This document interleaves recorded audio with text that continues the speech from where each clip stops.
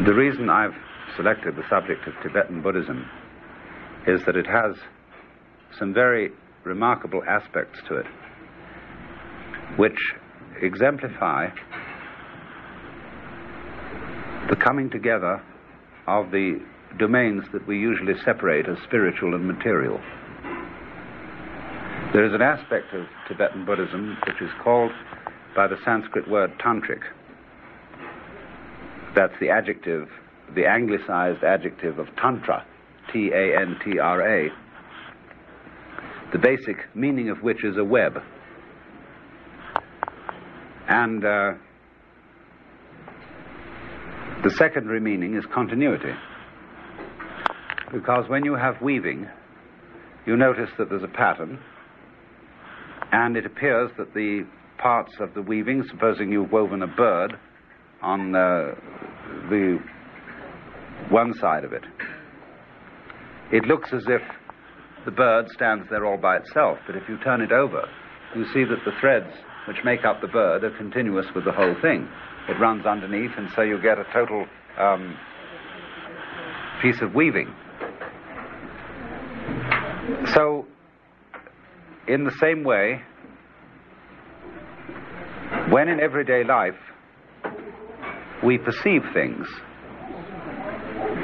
we see them as if they were disconnected, as if they stood out alone in space and were things in a world rattling around like peas in a pod or something like that. But there is another point of view from which, looking at it as it were from the underside, you will discover the continuity of all individuals. Whatever kind of individual you're thinking about, whether you're thinking about a human individual or a pebble or an insect or a mountain, there's a point of view from which you can see their continuity, a meaning of Tantra, with the whole thing. And there are many ways in which the Buddhism of Tibet has exemplified this, and so that's why I'm going to talk about it. But now, having discussed a few things with you, I see we've got to begin on a rather fundamental level of what Buddhism is about. First of all, Buddhism differs radically from almost any form of religion you will find in the West, because it's not based on the principle of belief. It doesn't have any doctrines you're supposed to believe in. The approach of Buddhism is entirely experimental. That is to say, it is interested not in ideas. The ideas are quite incidental to Buddhism. It's interested in the transformation of human consciousness. So that the absolutely basic thing in Buddhism is this: how do you experience your own existence? If you experience your own existence as being an area of sensitivity, a source of action locked up inside your own skin, the Buddhist would say you are a victim of a hallucination. This hallucination has come about through many, many ways, but largely through a sort of social indoctrination. That is, in other words, a phony way of experiencing life, your own life. And so being a hallucination, an illusion, one could wake up from it and experience your existence as it truly is, that is to say, as being a function of, an activity of, the entire universe. So that the meaning of myself is utterly changed.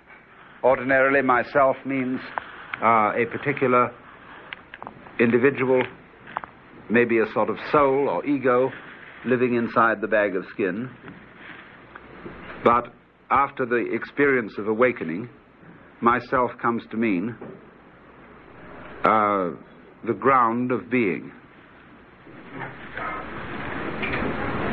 the basic, eternal, infinitely fruitful reality.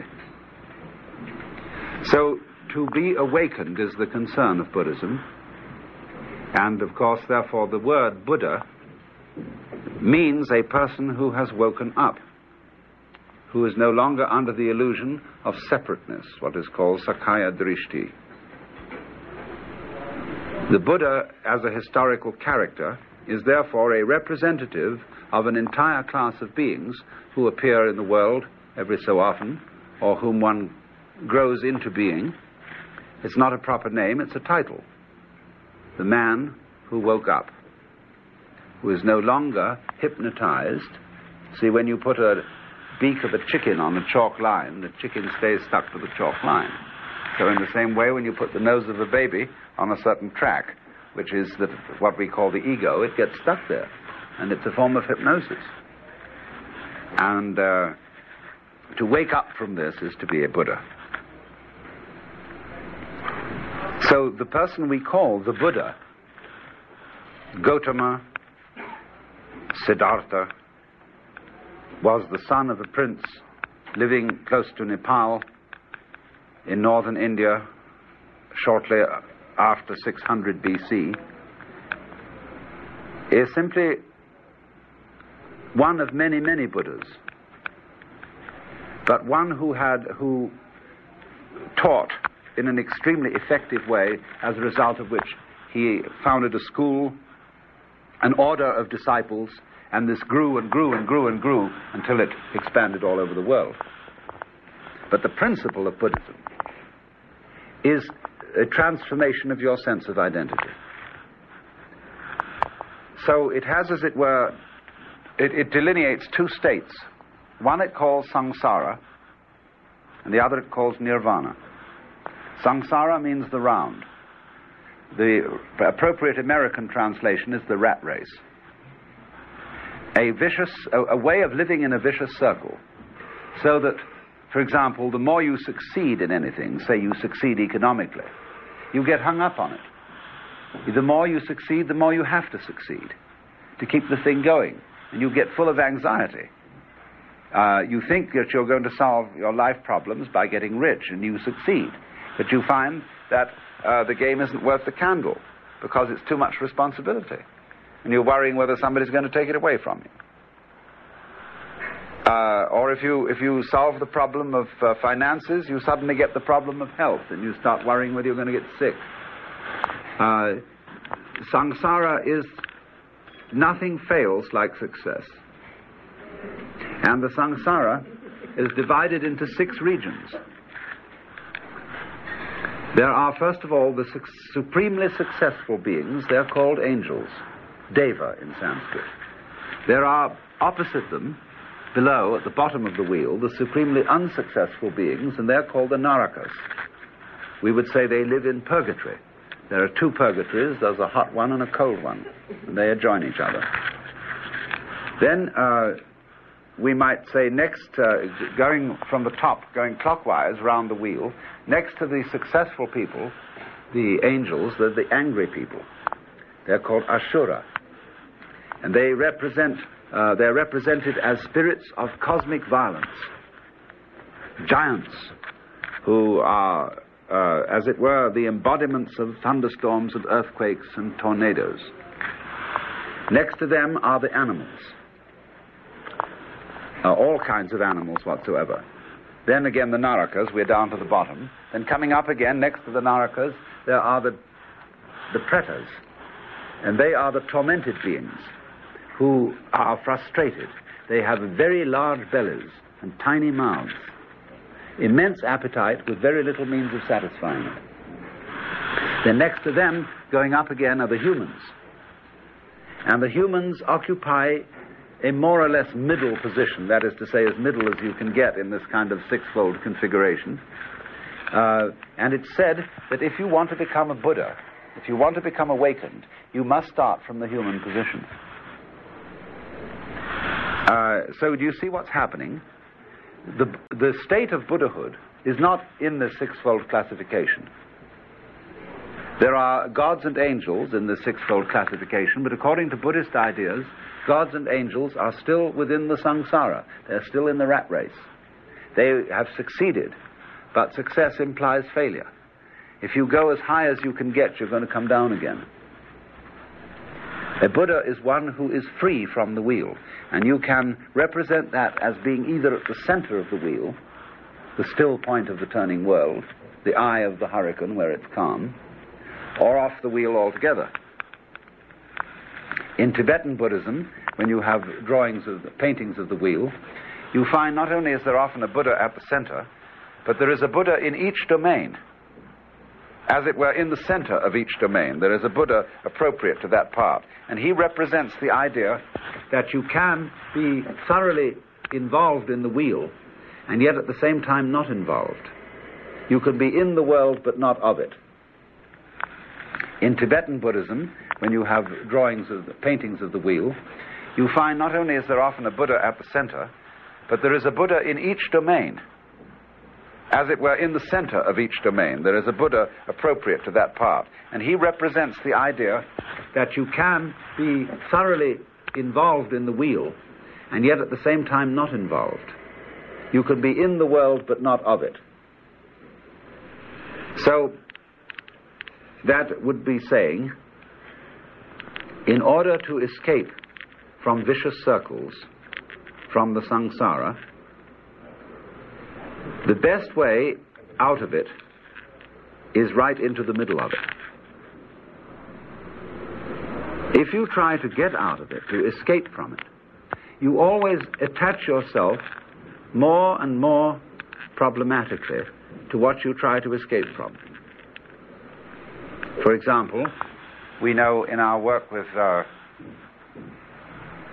psychic states induced by drugs, that if some very terrifying thing comes up, it's fatal to run away from it. Always head right into it. Find out why you're afraid. Find out what in it bugs you. So in the same way with helping people who have pain, instead of running away, it's very educative. It's difficult, but it is very, very educative to accept pain and to try and experience it more and more and more and more deeply, so that you go, as it were, right down into it. So with the samsara, to go deeply into it is to find out that the samsara, that is to say, this ordinary everyday life in which you are involved, is really not different from nirvana, which means release. The word nirvana means to blow out, and that is to give a sigh of relief. If you try to hold your breath, you will lose it. And the breath, of course, is the life. But if you give your breath up and breathe out, you'll get a new breath back in. So nirvana means to cease to cling to oneself, to one's possessions, to one's status, to one's virtues, to one's vices. It makes no difference. So if you pile up virtues, if you become a very good person with the expectation of going to heaven, you are bound to the wheel with golden chains. If you become a very bad person and you sink down into the Naraka domains, you are bound to the wheel with red-hot iron chains. But either way you are bound. And you will go round and round and round and round, always like a little mouse in one of those things where it's trying to climb to the top of the wheel and the wheel just goes round and round and the mouse stays in the same place. The Buddhists have a view of the universe which is based, of course, on ancient Hindu ideas, that the wheel is of vast proportions. There isn't only this solar system world. It's so striking how the Buddhists and the Hindus differed from medieval Christians, who thought that there was just this one little world, and our planet was the center of it, and there were the various spheres outside. But they've always thought in terms of there being untold myriads of worlds, not only vast outwardly in space, going on and on and on forever, but also vast inwardly, so that in every speck of dust there are innumerable cosmoses full of beings of all kinds, full of gods and events and wars and even galaxies and things, inside a grain of dust. In every direction, in every way, they see myriads of universes. And they go on forever and ever. And although we think of the rhythm of the universe we're in Hindu cosmology, as being based on the kalpa, it manifests for a period called a kalpa, 4,320,000 years, and then is withdrawn for an equivalent period and then manifests again. There are tiny kalpas governing the universes in a grain of dust, which come and go with, from our point of view, unbelievable rapidity. And then also, far beyond our conception, there are immense kalpas, where cosmoses unthinkable in dimensions come and go. And so always the question about this view of the universe is, are you hooked on it or aren't you? Are you doing it with delight, or is it a drag? Are you surviving, you see? Are you going on living every day because you feel bound to, or you're too afraid to die? Or are you living every day because you really will to? Now they see, you see, the universe as always playing a game with itself. Sometimes it knows what it is. That there is nothing to be afraid of at all. Nothing, nothing, nothing. That you are it. You are the indestructible shunyata. This word literally means voidness. But it doesn't mean voidness in the sense of nothing, of just negative. It means voidness in the sense of ultimate consciousness. You can't, you see, if you would consider, what would God, what sort of an impression of himself would he have? He obviously wouldn't look at his hands like we do and see he's an old man with a beard sitting on a throne. God, as the kind of ultimate, than which there is no whicher, outside which there is nothing, which has no edges, he wouldn't therefore look like a ball, he wouldn't look like a cube, he wouldn't look like a body. There would be no way at all of conceiving the final self of all selves. So that's why it's represented as voidness, as total transparency, as a kind of ultimate space in which everything can happen. That's what there is. That's what we all are at root. Only it plays that it's not that. That it's all of our separate existences, and it goes in, therefore, and it gets into trouble on purpose. But when you get into real trouble on purpose, and then you forget that you got there on purpose, and you can complain because you're in a trap, and then you want out, you see? So then there's a way out. But how exciting. This goes on endlessly because it's a game of now you see it, now you don't. Hide and seek. And that corresponds to the basic impulse of life, which, as we know it physically, is vibration. It's a wave system where there are crests of the waves and troughs. So if you take what we call sound, and you listen to sound carefully, sound is not sound. Sound is sound silence. It goes on and off, on and off, on and off, on and off. And where you say you hear the noise, that's the crest of the wave. Where you don't hear the noise, that's the trough. But you won't get any sound at all without both crest and trough. Pure sound doesn't exist. And so, according to the basic ideas that underlie Hinduism and Buddhism, all being is like that. It is coming and going. It is therefore not only life. Life is life-death. What we call reality is not merely a solid. It's solid space. Here it is, here it isn't. It vibrates. And the illusion that is involved in this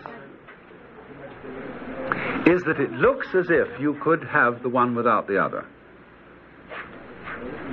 It looks sometimes as if we could have nothing without something. That nothing would triumph, and that everything would disappear, and it wouldn't happen anymore. At other times, it looks as if the solid element were the only real one. That alone is there. So all beings, all sentient beings, as the Buddhists call them, constantly scare themselves that it might stop and that there would be nothing. In other words, that the dark side might win. So they play a game which is that the white side must win.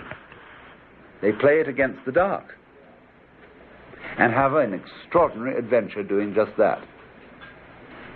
And you can get involved in this, and you can get anxious, and you can get all your hair raised, and just terrifying. But it's a joke, right down to its funny heart. And when you wake up and you find out that there never was anything in the dark side to be afraid of, nothing is left but to laugh. So that's what that's what Buddhism is about. It's a method. That's what the word dharma means. The method for bringing about a new state of consciousness in which you discover that the opposites go together. Therefore, Buddhism is a dialogue, or what we would call in the West a dialectic. Primarily a dialogue carried on between teacher and student, the Buddha and his original disciples, the descendants of those disciples and their disciples. Or the teacher in Buddhism may not actually be another individual human being. The teacher may be life itself. It might be anything. Could even be a book. But there's a dialogue goes on. And if you read the original Buddhist scriptures, there is a huge section of it simply called the Dialogues of the Buddha, because he always worked like Socrates in terms of a conversation. Now that has a very important meaning. If you read the original Buddhist scriptures, there is a huge section of it simply called the Dialogues of the Buddha, because he always worked like Socrates in terms of a conversation. Now that has a very important meaning. You must be very careful when you read anything about Buddhism or what people say about it to understand this principle of dialogue. Because what appear to be the teachings of Buddhism are actually no more than the opening statements of the dialogue. Let's say people say Buddhism teaches that everything is impermanent and that the universe is like a diaphanous film of smoke. There's nothing you can catch hold of in it. Now, it's true, Buddhism starts out from that position, but that's not where it ends. It is taught that everything is diaphanous and impermanent to bring about certain psychological changes. And then when those have happened, you pass on to a deeper understanding than that. Similarly, it is taught that there is no real self. That's a gambit. That's something the teacher throws out for you to experiment with. But that's not the final position. Strictly speaking, the final position to which one comes in Buddhism cannot be represented in words at all, but it can be experienced. Although even that is not an accurate way of saying it.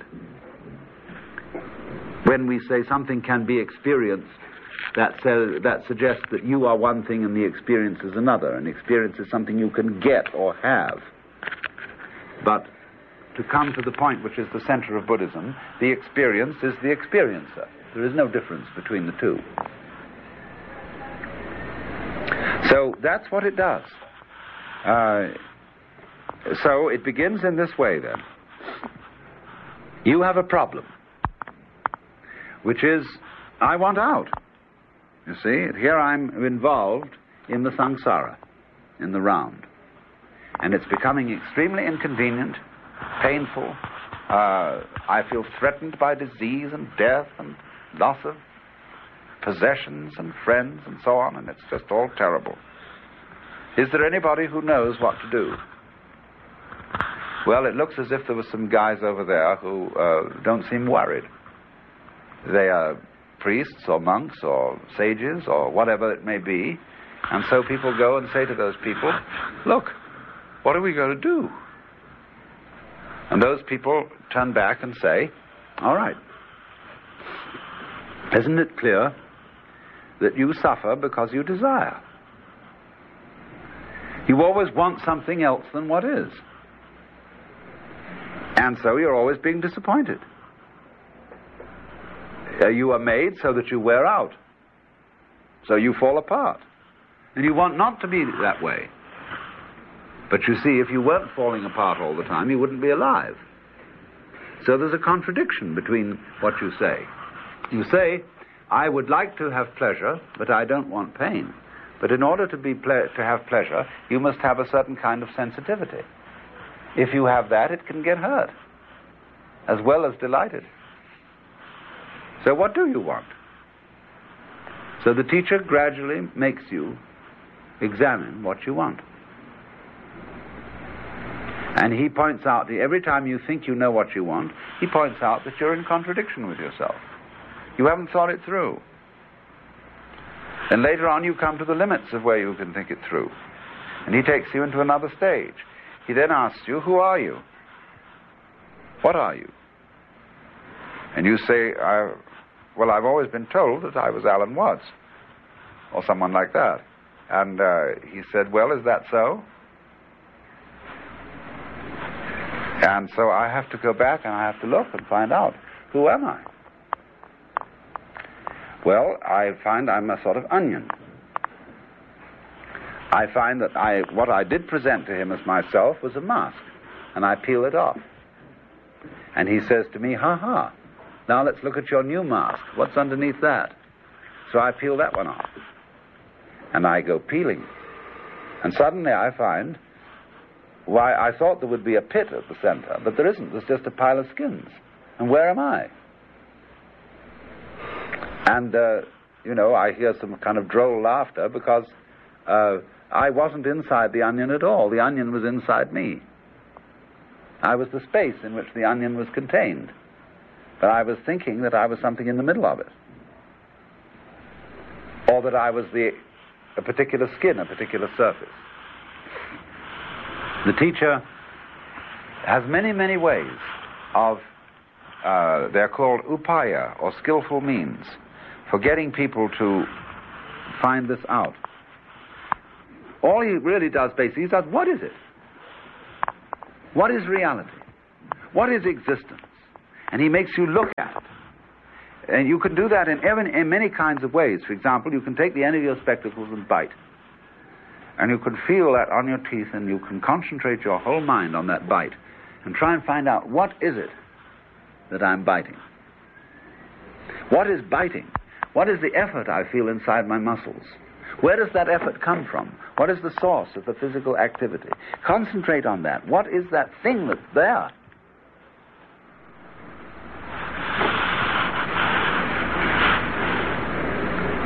That's the whole of yoga, really. It's finding out what it is. So very often, you see, a teacher, in trying to get you to a certain point of understanding as to what something is, will go, hut! See, just so at that moment, that noise might be the occasion through which you could find out what it is. Well, you see, you go on and on and on into this.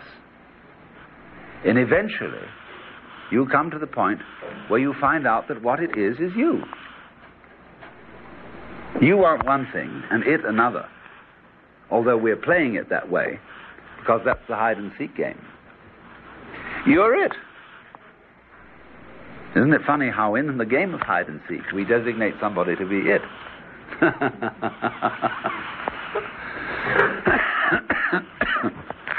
Now, that means then, you see, that you come to the point where you see through the game.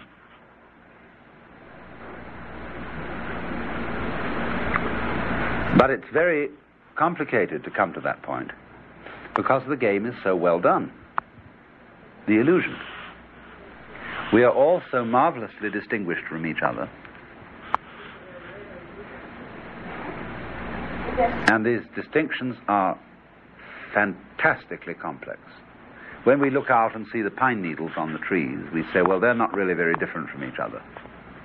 They're all pretty much the same. I wouldn't know one from another if I really looked at them. They're all alike. And I suppose if somebody comes from Mars and looks at human beings and hasn't seen human beings before, they're all exactly the same. Same in way when Japanese people saw Westerners for the first time, they all looked the same. They all had red hair and long noses. Consequently, when we for the first time look at Oriental peoples or Negro peoples, we say, oh, they're all the same. I can't tell one from another. But you look deeply and you get used to them and they all start getting different. So would the pine needles. So you see, in that way, we are involved in being human, and therefore we all look incredibly different from each other. We all feel very different. And we accentuate this difference by having hate for each other or love for each other. And so it all grows. The element of differentiation becomes more and more and more and more emphasized. And that's scary, because we think, I'll lose me, I'll lose what I love, or I'll be overcome by the enemy, by the different, the other thing. You see, but that's because we are at a point in the development of consciousness where we are at the extreme moment of differentiation.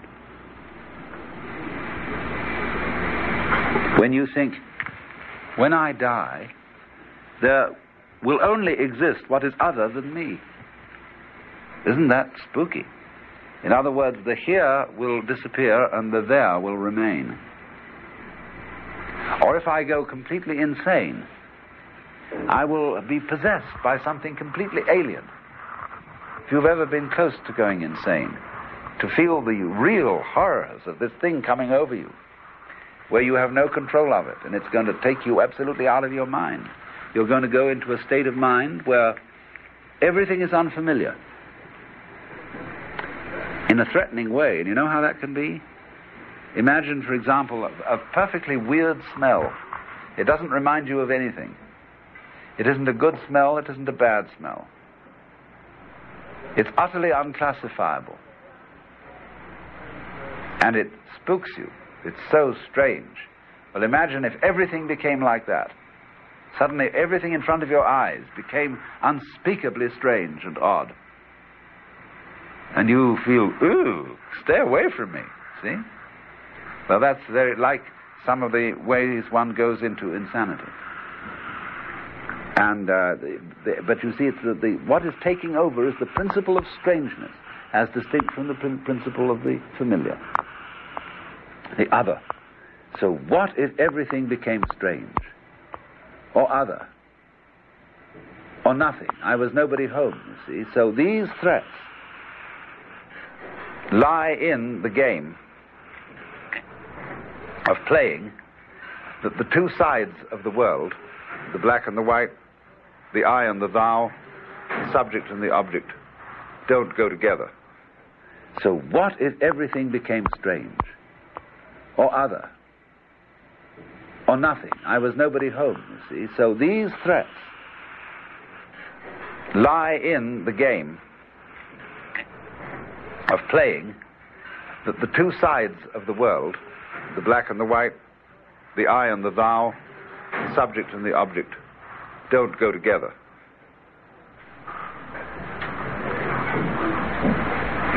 Now,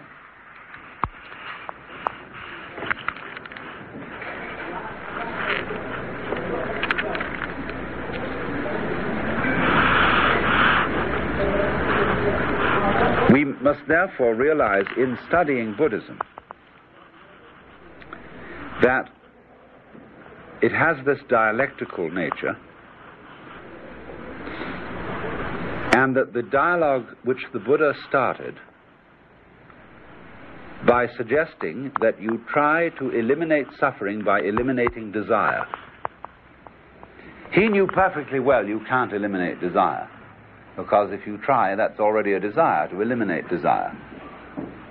But he wanted the people to try the experiment and see what would happen. They did, and this kind of experimentation went on over hundreds of years, and as it went on, people began to record the various stages through which their experiments went. And as a consequence of this, Buddhism underwent changes. It developed an aspect of itself which was quite different from the first aspect. And we broadly speak of the two schools of Buddhism as being Theravada, which is closest to the original texts, and Mahayana, which is a development. Mahayana simply represents a deeper level of the dialogue. The Theravadins do what people so often tend to do, which is to stay with the authority of the original teacher. In other words, you might say that there are certain people who call themselves Bible Christians. They don't want any truck with the church. Let's stick with the simple teachings of Jesus as they originally were formulated and not have anything added to that. Other people would say, well, that's ridiculous, because if the simple teachings of Jesus are fruitful, they'll make everybody else think of new things, and they'll stimulate changes of consciousness, changes of ideas, and we'll add that all on, and it'll be like an acorn. When it's put into the ground, it no longer looks like an acorn. It turns into a huge tree. So that idea has been fundamental to Buddhism, that it grows as a tree grows. And so that the materials, the teachings of Mahayana Buddhism are contained in scriptures, and it's said that the Buddha gave these scriptures, but not in this world. These are the lectures he gave to the gods, to all kinds of Buddhas and Bodhisattvas in somewhere in some other kind of space. Now, what happened historically is, I suppose, this: that the Mahayana scriptures were written by Buddhist monks who had nothing much to do on long, wet afternoons. And they wrote and wrote. Do you know that the Mahayana Buddhist scriptures, when put together, are a set of books larger than the Encyclopedia Britannica? It's simply prodigious.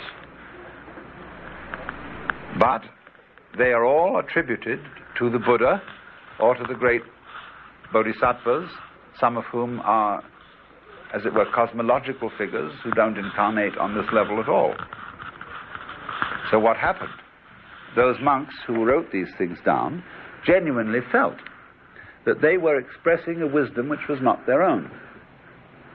They wouldn't have dreamed of signing their own names to this stuff. They say, this I have understood from my deepest inner self. And that's not stinky little Nagarjuna or somebody. It's the great cosmic Buddha in me who has revealed this. So it's the teaching of the Buddha, and they did this in good faith. So although from one historical point of view the books of Mahayana Buddhism are much later than those of Theravada, or the Pali scriptures, you will often find Mahayanists arguing that they are immeasurably more ancient, because they incorporate a fundamental and eternal wisdom which is preached by the Buddha outside time. So as when we tell a fairy story, we say, once upon a time there was a beautiful prince, and so on, you know. When was that? Long, long ago, yeah, very long ago. It means this is a timeless tale. You see, there's always liable to be a beautiful prince. But so once upon a time has the same sense as the first word of St. John's Gospel, Enachi, in the beginning was the Word. That's in the archetypal, primordial beginnings. So that's where all those sutras come from. They say, well, thus have I heard. At a certain occasion, the Buddha was in the Sushita heaven and was surrounded with this, that, and the other. Well, that means this is timeless. But actually, the Mahayana does represent a certain kind of historical evolution. The evolution resulting upon many, many people making serious experiments with the Buddha's original doctrine. They tried to transform their consciousness by eliminating desire. They tried, in other words, to overcome suffering by toughening themselves. And as a result of doing those experiments, they found out certain things about themselves. As a result of introspection, they found out a lot about the nature of consciousness and about the nature of just plain isness, existence. In certain directions, they found out that they'd been fools, that they'd set themselves to discover things that can't be discovered, as if you tried to bite your own teeth, or find out what's round the back of the mirror.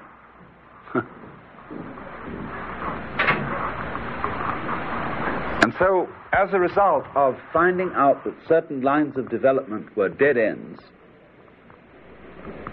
they didn't follow them anymore. Even though they might suggest to their students that they too investigate those roads. That's the nature again of upaya. Upaya is a clever device to get somebody to realize something which cannot be explained to him intellectually, because he won't believe it. I mean, it's easy enough. I can say, well, everybody here, you know, you're all Buddhas. Every one of you. And I don't know what the hell you're doing around here, except come in for lunch. What do you want to learn? You got I can't tell you a thing. See, you have it all. And you say, well, that's all very well in theory, but I don't feel it to be so.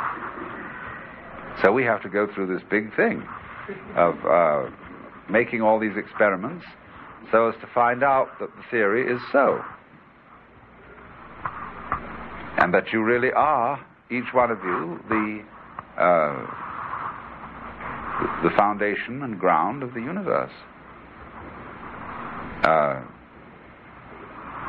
Only you're going to find it out in a way where it, shall we say, won't go to your head. Where you'll be able to play it cool that you are the ground of the universe, and it's not something to brag about. On the other hand, it's nothing to be ashamed of and hide. That's the middle way. Madhyamika is the basic form of Mahayana Buddhism, meaning the middle way, which was transmitted to Tibet and lies as ever at the foundation of Tibetan Buddhism. So you see the sort of principles I'm sketching out, the sort of way of synthesis, of putting together the worldly life and the spiritual life, the bound life and the free life, the hidden life and the found life. That's Mahayana.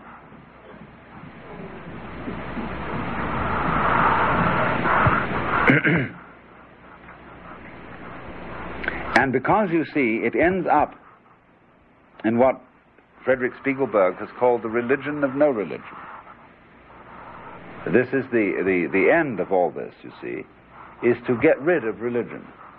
Like when you go to a doctor and he gives you medicine and it cures you, you throw away the bottle. You don't keep on the stuff. So in Tibetan Buddhism, the aim of it really is to transcend Buddhism. So there are what are called the 6 precepts of Tilopa. Mano masam machadching, magam masam rangbabzad. Which means, Mano, don't think. Masam, have no mind. Machadching, don't meditate. Magam masams, don't contemplate. Don't discipline yourself. Keep your mind in its natural state. That's in Sanskrit called sahaja, naturalness. But nobody in the world can practice this. There's nothing you can do. Like saying to someone, "Now, please, be natural." Could you be natural by any imaginable effort or non-effort? You couldn't possibly do it. You have, therefore, you see, before you can be natural and you suddenly have a feeling that you're not natural, that something's wrong with you, you have to do some very unnatural things. So as to find again that you can't be unnatural, even if you try very hard to do so. I can't separate myself from the divine unity by any stratagem whatsoever, but I won't know that that's so unless I try very hard to do so. So we all try, you see, very hard to be individuals, and then to be perfect individuals, to be in charge, to be God, to rule ourselves. And as a result, in the end, we find out that that wasn't necessary. It was like putting legs on a snake, as they say in Zen. So one returns then to the natural state, where religion vanishes. And you can't say, when you look at the Bodhisattva, who is the Buddhist ideal, it's very difficult to distinguish him